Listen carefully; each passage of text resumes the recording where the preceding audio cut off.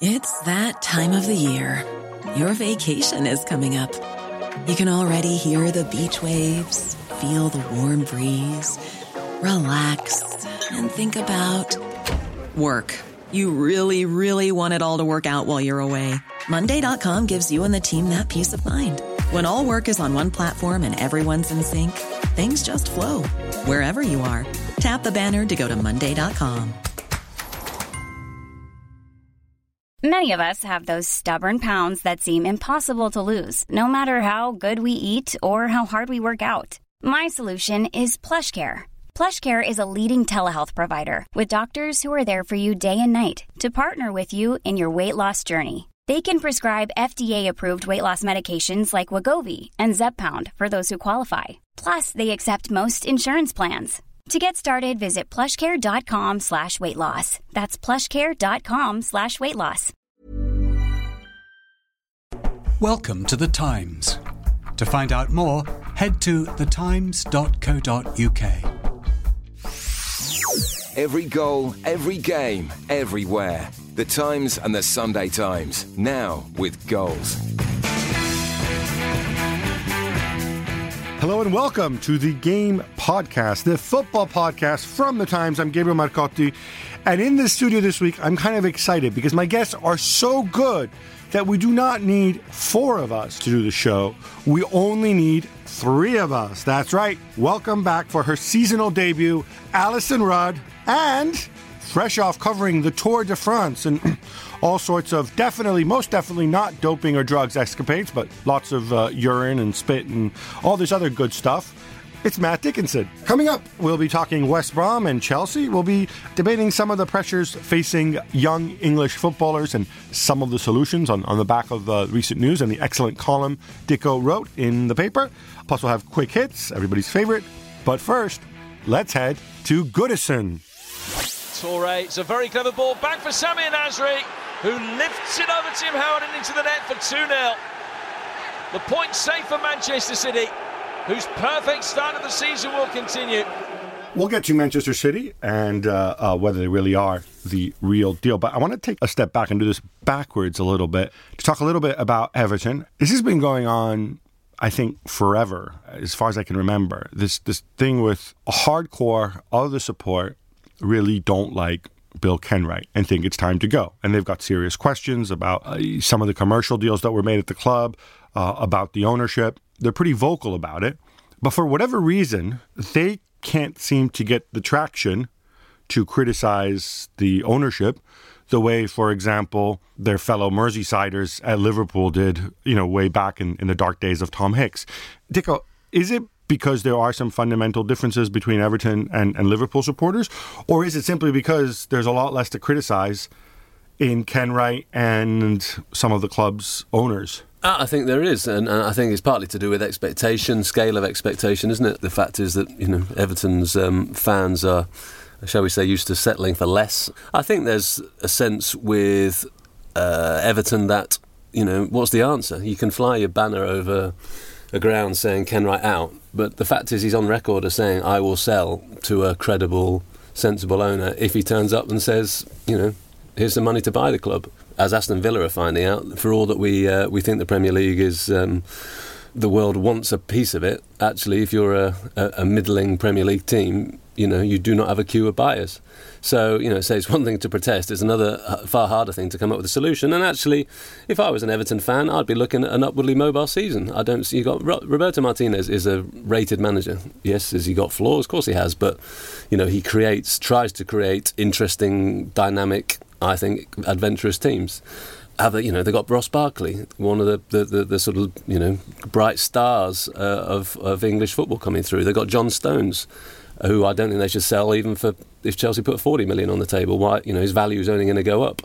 Seamus Coleman. They've got some good players. They've got some. They spent a fortune on Lukaku, so they've shown ambition. So look. Has Everton slipped behind? Are there hard questions to be asked of Kenwright about why is their commercial revenue so low compared to comparable clubs? Yes. Are there hard questions to ask about why, Goodison Park is, for all the atmosphere that Ollie Kay described in his excellent column on Saturday, they should have any club that has not upgraded its stadium in the last 20 years of boom has to look at itself and ask hard questions, why not? So, yes, there are hard questions, but I don't actually think Bill Kenwright is doing a bad job, and I certainly don't know who the magical buyer who comes in who makes it better is. Also, Gam, you mentioned traction and the inability of that hardcore who are against the current regime at Everton to build on that. It's because, in many respects, Kenwright's the owner of all football fans which own their own club. I first met... a guy with no money who doesn't actually own most of the shares? That's the caveat. Nowadays, he's not as rich as... once upon a time, he was a wealthy owner. He's not anymore. Wealthy relative to who? As I understand it, Bill Kenwright's line all along is that he's just an above-average net worth guy who happens to have some wealthy friends. I was going to say he's got some wealthy friends, Philip Green and so on. Are we allowed to say that Philip Green? I thought that's the thing. They get angry if you say that Philip Green. They do, and I think it's a murky area that could do with some and that's the problem, right? Some clarity. But I don't think any Everton fan thinks they're being. Do they seriously think they're being ripped off? I think they maybe think there could be. I think, like a lot of fans, especially of fans that have got history and have a sense that we should be competing for honours, whether that's just domestic cups. They feel as if who's the man who's going to take us to the next level.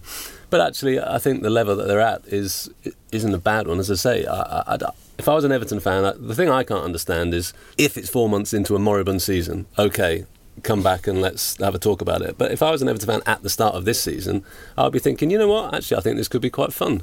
Isn't it an issue about, have we got to the point where if you're a football fan, you really don't care who owns your club or who the chairman of your club is? That doesn't matter as long as they've got pots and pots of cash. When I first met Bill Kenwright, this is 15 years ago, got a train from Euston to Liverpool Lime Street. We shared a car to the stadium. We could not. It took half an hour to walk from the gate to the executive box because he was being mobbed. He was being mobbed with love. People just wanted to hug him and say thank you, Ken. We love you. He handled it beautifully, but he's that sort of guy, isn't he? He's used to that sort of theatrical world. It's all very lovely in his world, but that just doesn't. It just doesn't happen anymore. And I think there's a hangover from that love for him at Goodison, which is why the people who want him gone can't really get a swell of support for that point of view, because there is this residual feeling that actually I quite like being a supporter of a club where the owner cares so much. He may be that he cares too much. He cares so deeply, he finds it very hard to let go. And people have put feelers out to buy Everton, and they haven't said the things he wants them to say. It's that great story, isn't there? He tells about. I think David Moyes tells about when he was. They were talking about the transfer of Rooney to Manchester United, and at the point where Kenwright realised he was going to sell, I think he rang his mother and ended up crying down the phone saying, I'm just about to sell, the kid who is, He rang his own mother, not his mother. Yeah, his own mother, just to and they started crying down the phone. And I say there is a degree of, as Alison says, of sort of Shaftesbury Avenue theatricality about that. But actually, I think there's also a degree of a guy who cares deeply about his club, and as Alison rightly says, I think it's one of those classic cases of fans should be careful what they wish for on this. Okay, Carson Young might turn up next, and won't that be a joy for Everton fans? Is there a broader and slightly depressing argument about the economic reality of being Everton, where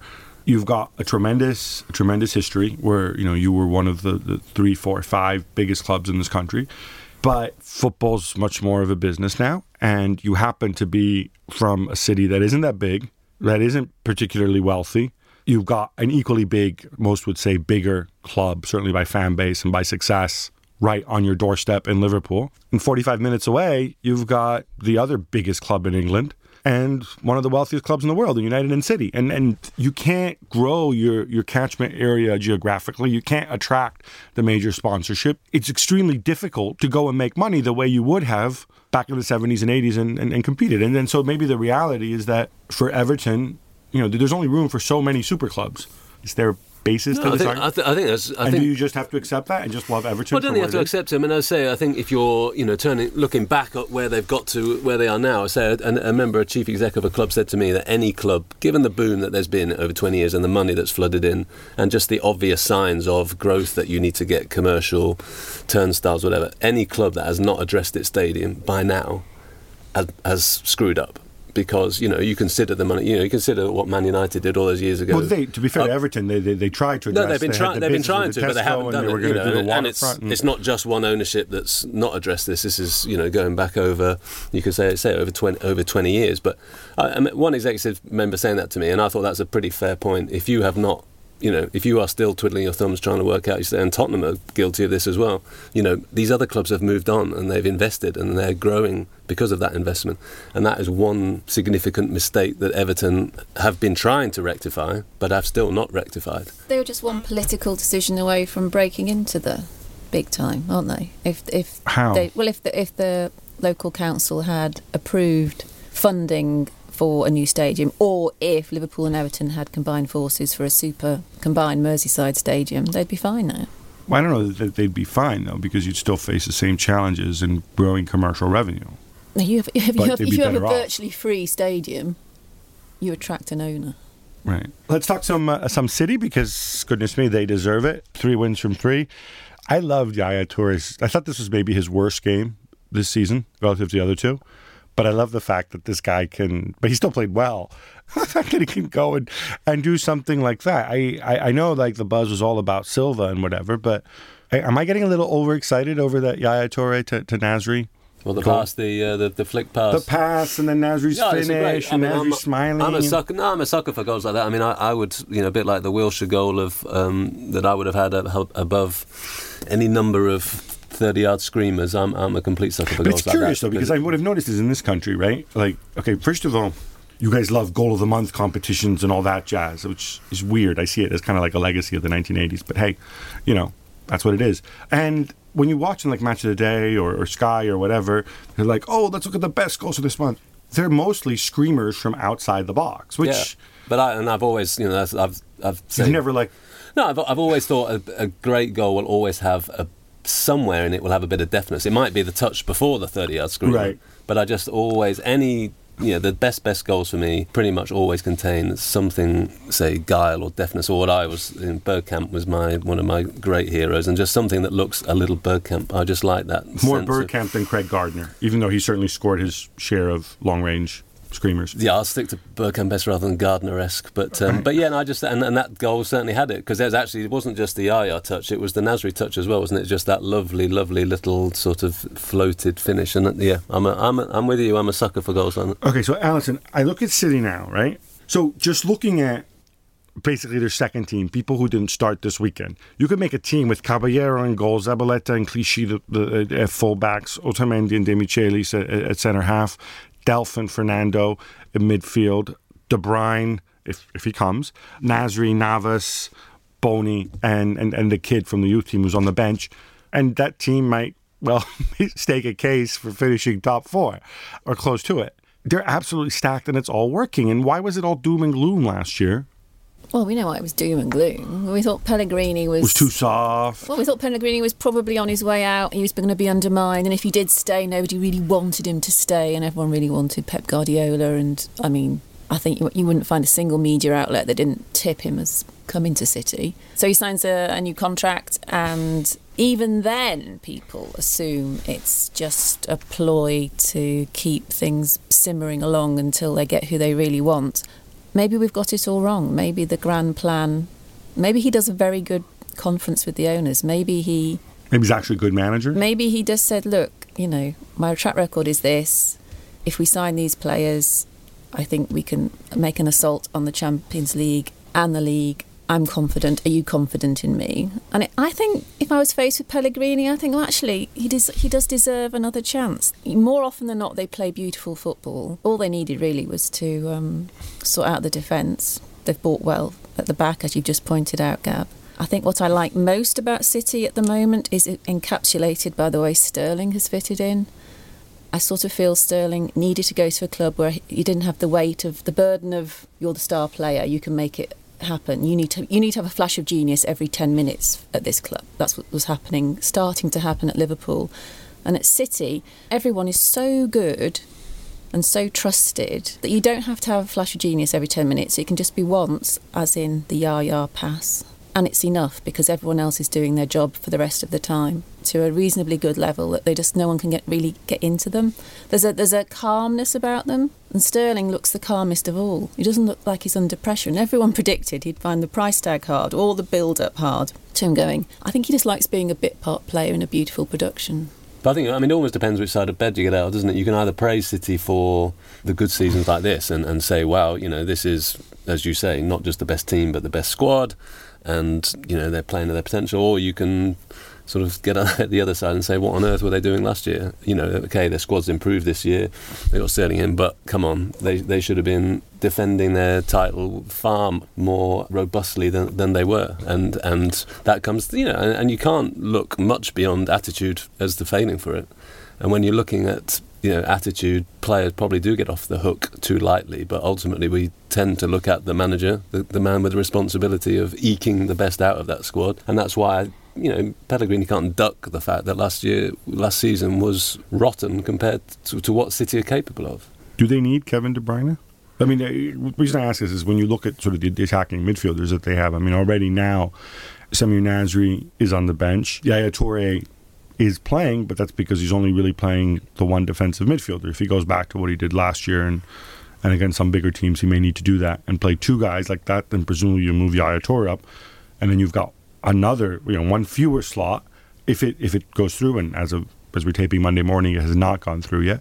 Could that become an issue for them? Seems a bit, to be honest, it seems over the top. I don't think they need him to win the title, that's for sure. Just keeping everybody happy. And I don't see. Delph, I wince already. And look, we're a few games in the season, and Delph will get his games, and he's got to be given time to sort of bed in and learn what's wanted from him. And I'm sure he will get games and he'll win medals, and maybe that's enough for him if he's playing 20 or so, 20 to 30 games. But I still, the person in us that wants the best for the England team can't help but wince at the sight of Fabian Delph on the bench. To be fair, though, to Delph is competition in that position. We're not talking Sergio Busquets and Paul Pogba. We're talking about Fernando and Fernandinho. I know people are critical of Delph.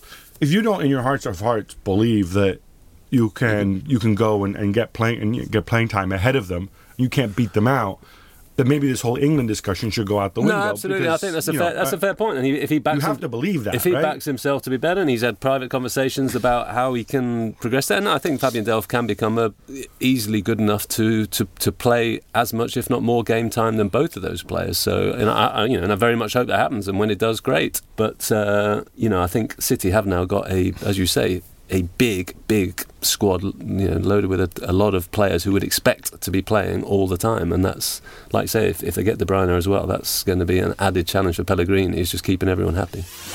Another chance for Albion to push forward, and Rondon using his pace trying to get goal side of Terry. Now, has he pulled him down? Referee says yes. So the red card is inevitable, denying a goal-scoring opportunity. Terry's dismissed.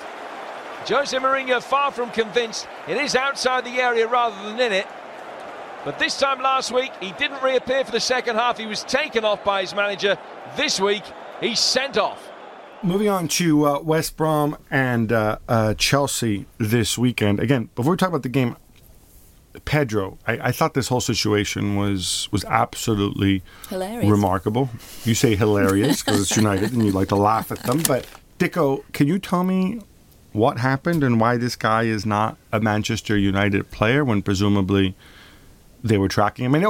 First of all, Van Gaal says, well, I said his profile fit. I never said that we were going to sign him or whatever. Is Van Gaal saying the truth, or did they actually try to sign him? Well, it partly depends who you believe. And to be honest, I think we will only probably get the sort of the true answer when the window closes and we find out if United have got another target and how, shall we say, credible that target is compared to Pedro. Well, it's Neymar, isn't it? I mean, Woodward was in Barcelona to sign Neymar, right? They've been talking about, I'm being sarcastic. I don't know if no, but our very good friends, colleagues, sister paper at the Sun say that there's a long game going on to get Neymar. Now, I wouldn't hold your breath at this particular point. Can I just comment on that? There may well be a long game to sign Neymar, but Neymar, funnily enough, we're talking contract renewal time with Barcelona.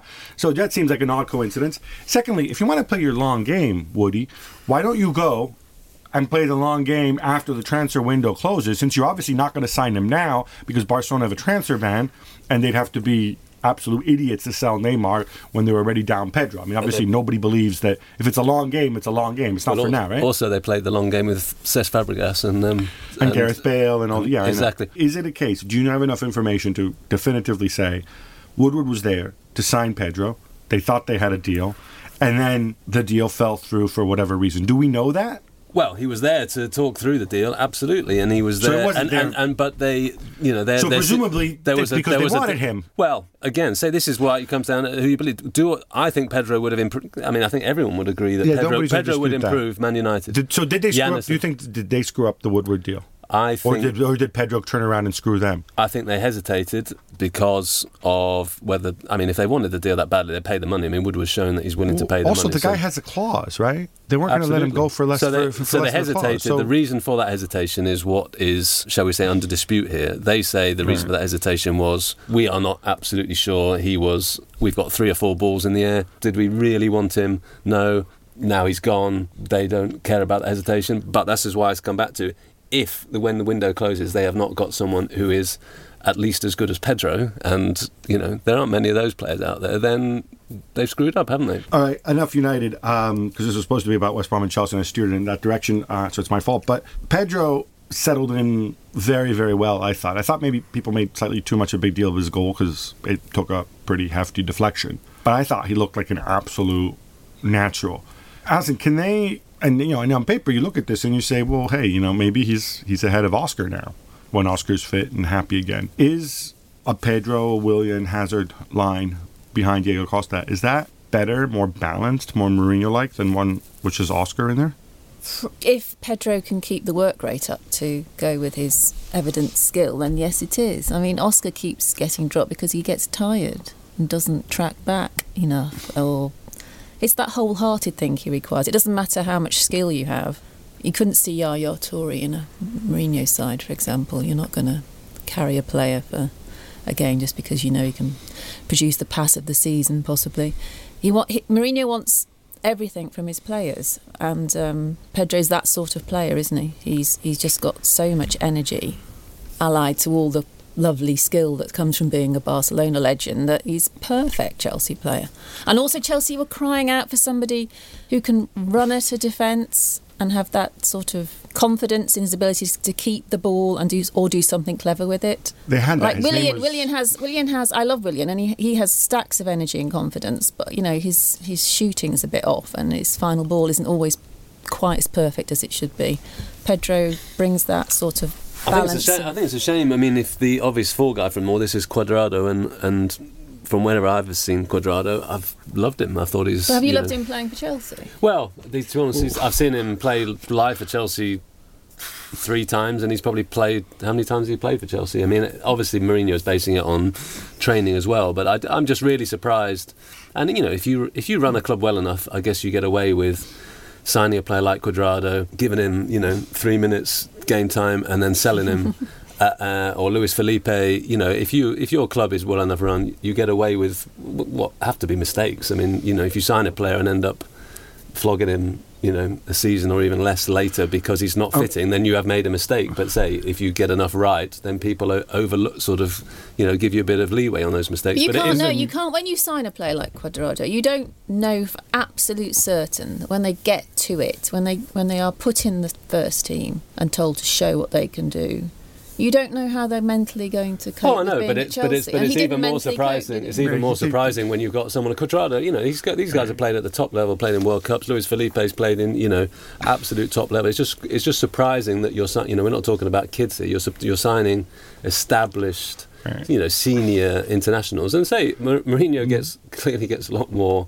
right than wrong, but I'm just still surprised that 2 players of that calibre should be bought and then discarded, seeing so little of them. All right, this John Terry being sent off story, decline of John Terry, blah, blah, blah, small shin pads. People absolutely seem to love this. Like, is there tension, friction between Terry and Mourinho? I haven't seen any indication that there is, and I keep getting assured that there isn't. Am I wrong? Have you guys heard otherwise? Is this all just a big media creation? I don't think it's. I mean, I think, you know, John Terry's having a sticky time, and but I don't. Yeah, I don't think there's any. It's not a personal issue between him and Mourinho. Not that. I agree. So we don't need to spend too much time on it because it seems to me like, for now at least, a media creation. West Brom. I loved Morrison's. Life is full of awesome what-ifs, and some not so much, like unexpected medical costs. That's why United Healthcare provides Health Protector Guard fixed indemnity insurance plans to supplement your primary plan and help manage out-of-pocket costs. Learn more at uh1.com. It's that time of the year. Your vacation is coming up. You can already hear the beach waves, feel the warm breeze, relax, and think about work. You really, really want it all to work out while you're away. Monday.com gives you and the team that peace of mind. When all work is on one platform and everyone's in sync, things just flow. Wherever you are, tap the banner to go to Monday.com. Many of us have those stubborn pounds that seem impossible to lose, no matter how good we eat or how hard we work out. My solution is PlushCare. PlushCare is a leading telehealth provider with doctors who are there for you day and night to partner with you in your weight loss journey. They can prescribe FDA-approved weight loss medications like Wegovy and Zepbound for those who qualify. Plus, they accept most insurance plans. To get started, visit plushcare.com/weightloss. That's plushcare.com/weightloss. Header. And I actually thought that, yes, the marking wasn't great, but then again, Morrison's about 3 feet tall, so you don't really expect him to be able to hit something like that, and he hit it perfectly. Alison, he's a good player, isn't he? I love James Morrison. I love him. I interviewed him last season, and Is he smaller than you? He's very small. Oh, he's just one of those one club, relaxed chaps, very eloquent. 2 clubs. He came from Middlesbrough, if I'm not mistaken. Yeah, but he's been there a long time. Oh, he's just almost untouched by the whole Premier League sparkle. He just doesn't talk like someone who plays in the Premier League. He talks like someone who just goes out to work in a garage and comes home and has a beer. He's so lovely and self-deprecating, and he gave up. He was captain for a bit, but was happy to give it up if it meant teams better. He doesn't have an ego. He's completely underrated. I'm glad you've highlighted him, Gab, because he's completely underrated. Every time, the reason I asked to interview him was every time I've watched him, I've thought, wow, what a lovely, lovely player. He could be in Barcelona. He's that good. Why, easy there. Actually, he was one of the guys I thought, you know, with Pulis coming in, might not really be Pulis' cup of tea. And he'll play anywhere, also. Yeah, he has been moved all over the pitch. It's interesting when you see this. I mean, I'm not Pulis' biggest fan, but it seems to me there's a bit of an evolution there at West Brom compared to what we saw at his previous clubs. You look at this, are they, even if Berahino goes and they don't get all the money back that they wanted to, they're not really going to be in trouble, are they? I don't think in trouble. I do think Berahino will be a big loss to them, just because, I think goal scorers, you lose the goal scorers. You got Rondon. You got Morrison. Yeah, no, I don't think they'll be in trouble, but I just think... You got Callum McManaman, better than the original. They will be fine. And Pulis, that there'll be a lot of hard work goes in, which we should take for granted, but sadly can't from some managers and coaches. And that, they'll be resolute. And as you say, they seem to have a bit of a sprinkle of something better than that on top as well. But I do think, you say you don't shed a goal scorer like that without paying for it somewhere down the line. One of my favourite West Brom players is Gareth McCauley, who, as I discovered a few years ago, is old, and one of those guys playing non-league football, I think he was a plasterer or something, and then when he was like 21, 22, and then came up through the lower divisions. I saw this guy, and I don't know if it was an illusion. Maybe if you guys watched the game, you may remember it. At one point, late in the game, he actually kind of did a little Zidane roulette over the ball by the touchline. And he's like a 6'4" center back from the British Isles. Okay, if anybody out there saw that, hit me up on Twitter. I wasn't quite the full thing. And the ball was probably going out of play, and maybe the Chelsea player who was pressing him wasn't that close. But I thought, like, yeah, this is kind of cool. I'm just waiting for Olsen to do the same thing. All right, in our debate this week, we'll be talking the Football Association and all sorts of administrative stuff. They're shedding don't put everyone off that fast. Yeah, I know. That's a sound you hear, people clicking off. No, but they're shedding something like 100 jobs, I read. And ostensibly it's to make £5 million in savings so they can build more 3G pitches. That's pretty much it. They actually say stuff like this? They do say stuff like this. I mean, it's Greg Dyke is his last chance to try and achieve anything before he toddles off, basically. He's This is Dyke's decision. This isn't the new guy, Glenn. Well, it's Dyke's. It's been coming even before Martin Glenn, the new chief executive, arrived. And then there's politics involved as well, because, I mean, Greg Dyke's come up with his big vision of hubs, in inner city hubs, and there's nothing wrong with that vision, even though it's sort of pretty much stating the bleeding obvious that, hey, let's have more all-weather, year-round pitches in the cities. Might be good for English football. It didn't take £1 million commission to come up with that. Who's going to run these? The local councils? Yeah, they're sort of joint projects with the local council, basically sort of who already run pitches, say, right, we've got these low-grade facilities here. If you can come in and give some funding, and then we'll give you a break here or there, But Greg Dyke came up... And these are pitches that clubs or local people can just rent by the hour? Is that the idea? Well, yeah, basically the hubs would be run by an organisation that would be sort of set up by the FA, and it's all joint with the Premier League, which is where the politics comes in, because someone's got to come up with all this money for this, and the Premier League have got a lot of it, but are in slightly sort of Premier League fashion saying you don't get our money for nothing. If you want joint funding, then you better come up with something as well. So Greg Dyke's then got the problem of, he needs money to make his grand vision a reality. So what do organisations do when they want to save money? They quite often make redundancies, and that's where Greg Dyke's looked. I mean, I think there are also other types of ways of saving money at the FA. I mean, I think FA Cup prize money to the lower clubs. Great, I saw somebody who looked a lot like you say that on Sunday Supplement on Sunday. I know. And your idea is basically, I think that guy was a little more handsome than you, actually. But and probably looking less tired. But no, he's... I just think the idea of the FA, this organisation that is saying it needs money, desperately to make, kids play football, is giving 6, 7, 8 million quid a year to Man City or Arsenal or whoever wins the FA Cup each year. I think that's crackers. If you want to give prize money to all the smaller clubs that get knocked out in the early rounds and that helps filter money down the game, great, but do we really want to be giving that sort of prize money to a top club that's already got a turnover of £500 million? Well, that assumes you know who's going to win the FA Cup. Well, I know, but what if a League One team won the FA Cup? They'd love £8 million quid, wouldn't they? We're not. Are our top clubs in it for the money? When their turnover is this, that 5, 6, 7 million builds a lot of 3G. If you turned it into a vanity show, then they would. The big clubs would definitely feel B or C teams in it. You've got to maintain. Well, no, I don't think the kudos of the FA Cup has ever depended on the prize money. I just don't believe it does. And so anyway, that's one of my ideas for how the FA might alternatively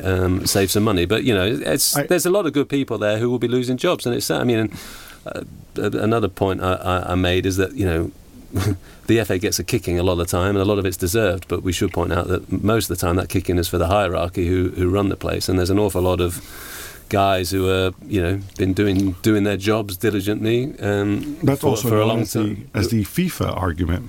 No, but FIFA and other organisations who are the regular Joes. There's foot soldiers who do a really good job. And they pick up the paper every day and they read, the hapless FA, the useless FA. What I don't get about this is, and I think is really unhealthy, is the way the FA continually gets judged on how the England national team do and how many English players are in the top flight and whatever else. And I know Glenn alluded to, and it got a lot of attention to, the possibility of these guys going abroad to further their careers. I just think that's a really, really bad benchmark.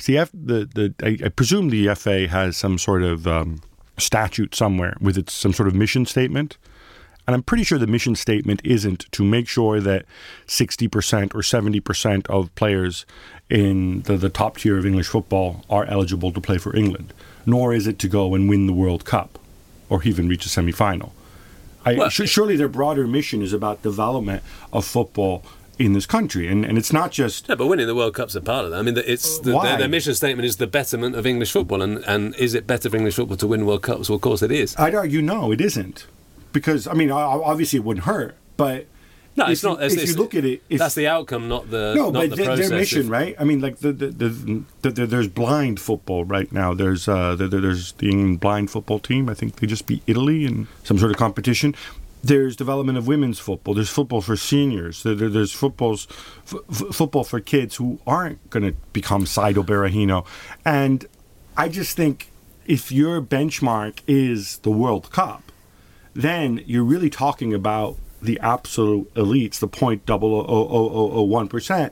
Oh, absolutely. And you're setting yourself up for disappointment. And I'm also saying, and the clubs are probably better at developing those guys anyway. Well, that's why it's crack. I mean, the great speech that Dyke made about turning the tanker. I mean, why they put in that line about winning the World Cup in 2022? I mean, it's crackers. They thought it sounded good. It made a good soundbite. It sounded, let's have a target, however daft it is, and let's not even explain how we're going to reach that target. No, I agree with you on that point. Their bigger, most important purpose is getting as many people in this country playing and enjoying football. Well, because this is the point. But that's why Greg Dyke is banging on about not banging on. It's a worthy goal to get inner city hubs, but again, like a lot of things that Greg says, is easy to promise and an awful lot harder to deliver. I'm going to detour to your friends, to your cycling friends, and Dave Brailsford, right? So did English cycling start winning things because they took the absolute elites and gave them ridiculous training facilities and lots of attention and spent a lot of money on it? They did, yeah. Well, actually, or did they go and say, let's build 50 velodromes around the country and get 10 million Englishmen cycling, and then maybe the best guys will come out of that? No, well, it's interesting in that case, and it's and this is where the scale of sport, the comparisons probably don't work, because in cycling they could target track cycling, which no one else actually was that bothered about. And they realised that they could get you can make this fantastically virtuous circle of target something that people aren't great at, you win medals, and if you won medals, you get funding. And if you get more funding, then you can win more medals, and you create this. But all that funding goes. I mean, ultimately, what makes a difference is the funding that goes to the elite, that went to Wiggins and Froome and stuff like that. And this is the same thing. I mean, if you really want to do this, right? You go around, you find the best 12-year-old athletes in the country. You get Brailsford and other egghead nerds to go and examine them and say, this guy will develop into a superstar athlete.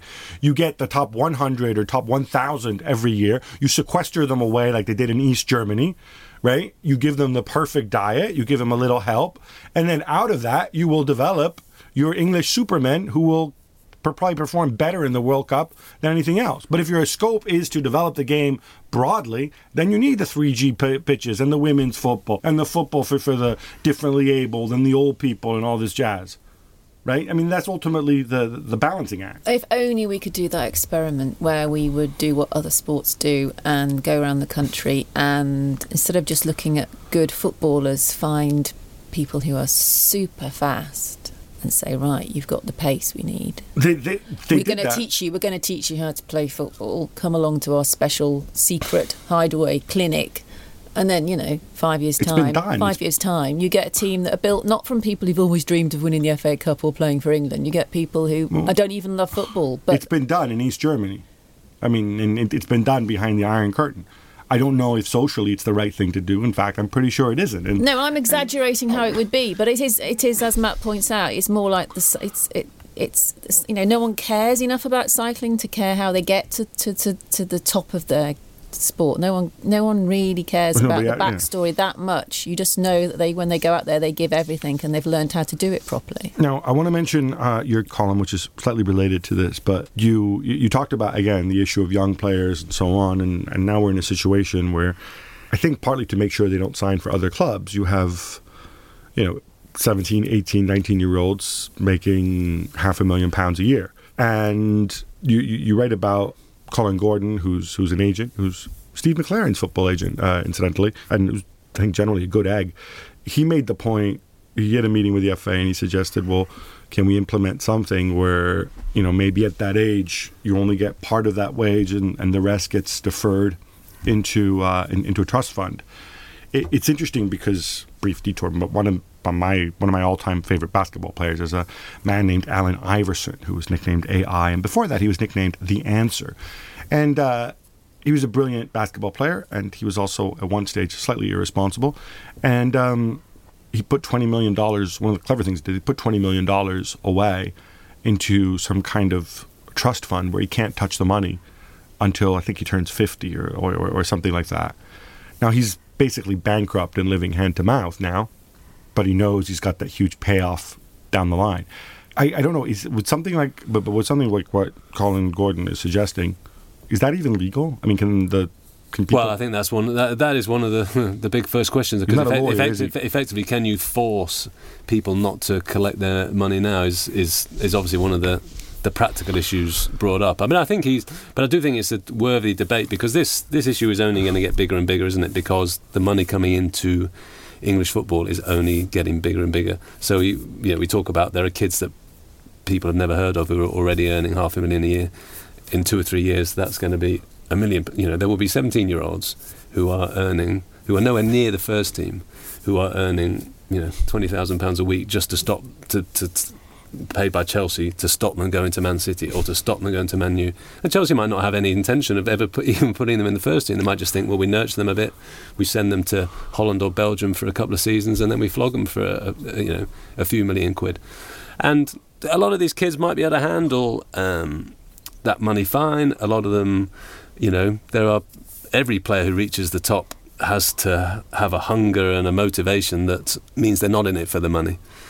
But at the same time, as that money swells, should we be concerned about it? Well, I think we probably should. And are academy managers who have to deal with this day-to-day concerned about it? Well, absolutely they are, because they're dealing with 17-year-olds who turn up in Porsches and, Bentleys and whatever. These kids say they're not first-team players. And do they think it can turn heads? And do they think bad career decisions are made because of it? Well, yes, they do. Not in every case, but in enough cases for it to be an issue. I think the difficulty, what I have a problem with, is if somebody's old enough to be sent to war and die for their country, I'm not 100% and make big decisions about becoming a parent and whatever else. I'm entirely comfortable with the PFA or the FA or somebody saying like, oh, well, no, you can have this money later when you're more responsible, especially in a sport and in a context where there are 25-year-olds, 30-year-olds. How old is Gordon Taylor? People his age who run up 7-figure gambling debts, right? So, people often make bad decisions at every age. So I think it's something certainly worth worth encouraging, but it's why I'd hate to see it mandated, though. Yeah, I get your point, Gab, but why do some people write into their wills that they don't want their inheritance to be activated until the recipient is 21 or 25 or 30? Why do parents, deliberately not leave huge sums of money to their offspring, but because they're worried they'll take life for granted and not want to work for it? Yeah, that's fine. If you're worried about the young player at your club having his head turned if he makes $20,000 a week, then don't pay him $20,000 a week and run the risk of him going elsewhere.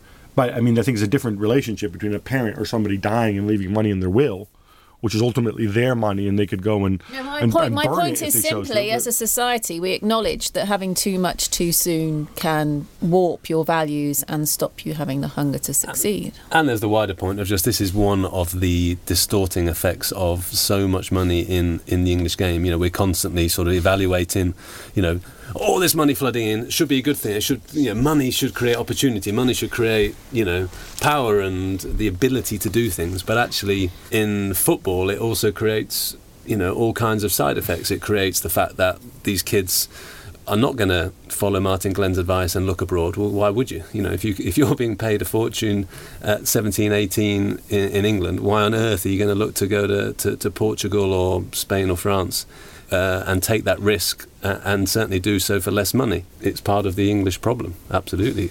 Being so rich is part of the English problem. Right, time now for some quick hits. Who wants to talk some Manchester United? Yes. Louis van Gaal says United were fantastic in the 0-0 draw with Newcastle. Others say they served up a lot of sterile possession, bookended by chances at the beginning and at the end. And they also allowed the visitors to hit the crossbar. Dicko, where do you stand? There were some good bits, weren't there? But it's ultimately, the Van Gaal. I still just don't quite get where this system, what system he wants, and how that system is going to excite. And I think if he's going to play two defensive midfield players, he needs a lot more sharpness up front.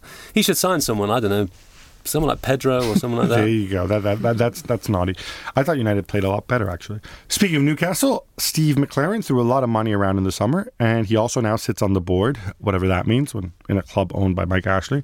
Alison, are you more bullish now on his prospects and the Tunes? No, you're not. You're shaking your head. No, you're I'm not. shaking my head. More bullish simply because they didn't get thrashed at Old Trafford. McLaren's there. They signed some interesting players.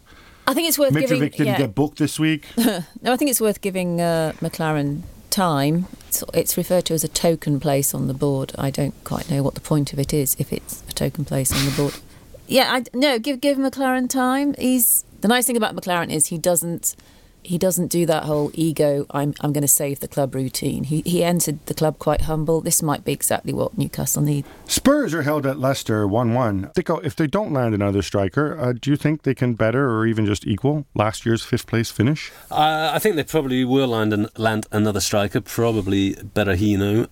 But knowing Levy, that will be done at 11:59 and 59 seconds. Let's hope not, because the transfer window actually closes at 6 p.m. 6 p.m. Yeah, well, knowing him, it could still be done at 11:59. But no, I think they probably will get him. Well, I don't think they'll finish top 5 because I think there are probably 5 better teams out there, including Liverpool. Ooh, that's a step backwards then. Sunderland draw with Swansea, and it's still doom and gloom around Dick Advocat. Alison, can you explain the negativity? Well, the negativity is probably because it feels like the end of last season, where Advocat was, I think I'm going, I might stay, I don't know. And then it still feels like that now. I mean, surely the point of sending his wife flowers and getting him to stay would be to have him really upbeat and passionate about the club that he's just come to know and fall in love with. But no, he seems to be hinting that if he doesn't get support in the transfer window, he'll go anyway. Bournemouth get jobbed by the referee at Anfield, but then bounce back with a resounding 4-3 win over West Ham with someone named Callum Wilson. And I'm sorry, I apologise, I don't follow the Championship. I was rather unfamiliar with him. Anyway, he goes out and he steals the show. Dicko, does a bright start suggest that maybe there isn't such a big difference in individual player quality between the Premier League and the Championship, and that experience is somewhat overrated? Or is it just that Eddie Howe is a genius? I think it's probably the fact you've just got a club that knows what it's doing at the moment. I mean, I think there will be stresses and tensions and problems. Will add up as they struggle. But I think they've got a settled team. They've got a very sensible coach. They've got players who believe in that coach. So I just think when they're starting the season with a confidence that's built up over 2 or 3. Good years, and I think that confidence will carry them for a bit, but obviously it's going to be eroded week after week. Some great Jack Butland saves are the only thing keeping Norwich from getting 3 points against Stoke. Alison, Eddie Howe is the bright young thing among newly promoted managers, but should we be talking more about Alex Neil, who is younger and also more handsome in a rugged sort of way? I went to Bournemouth's first game in the Premier League, and after we interviewed Eddie Howe, a journalist from another paper turned to me and sighed deeply and said, I want him to be my best friend. I love him. Neil is not going to get that sort of reaction. He's your sort of typical sort of quietly spoken Scot, no nonsense. But at the end of the season, if Norwich finish above Bournemouth, then we'll all be stupid for falling for those blue eyes, won't we? Oh, Gav, I have a question for you. Oh, thank you.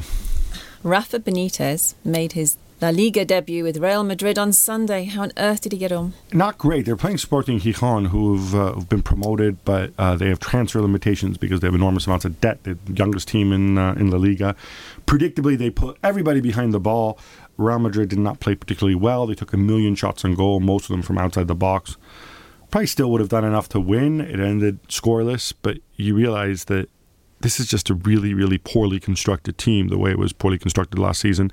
You put Gareth Bale behind the striker, which I don't think is a good idea. I think Gareth Bale really struggles there. And I'm just so surprised how Rafa, who hasn't been shy in the past about voicing his displeasures when he felt the club wasn't backing him with transfers or whatever, he's just kind of smiling and getting on with it and looking like a bit of a yes man. And I don't think Rafa's at his best when he's a yes man. Right, that's all we've got time for right now. Many, many, many thanks to my guest today. It really is better when we have 2 high-quality guests rather than 3 mediocre ones. So a big, big thank you to Alison Rudd and Matt Dickinson. Now remember, you can get exclusive football, rugby, and cricket highlights free as part of your subscription. It's just £12 for a 12-week trial, which I believe works out at £1 a week. Till next time, bye-bye. Your subscription to The Times and The Sunday Times now comes with access to every Barclays Premier League goal. Refresh your app, choose your team, accept notification, and you're away.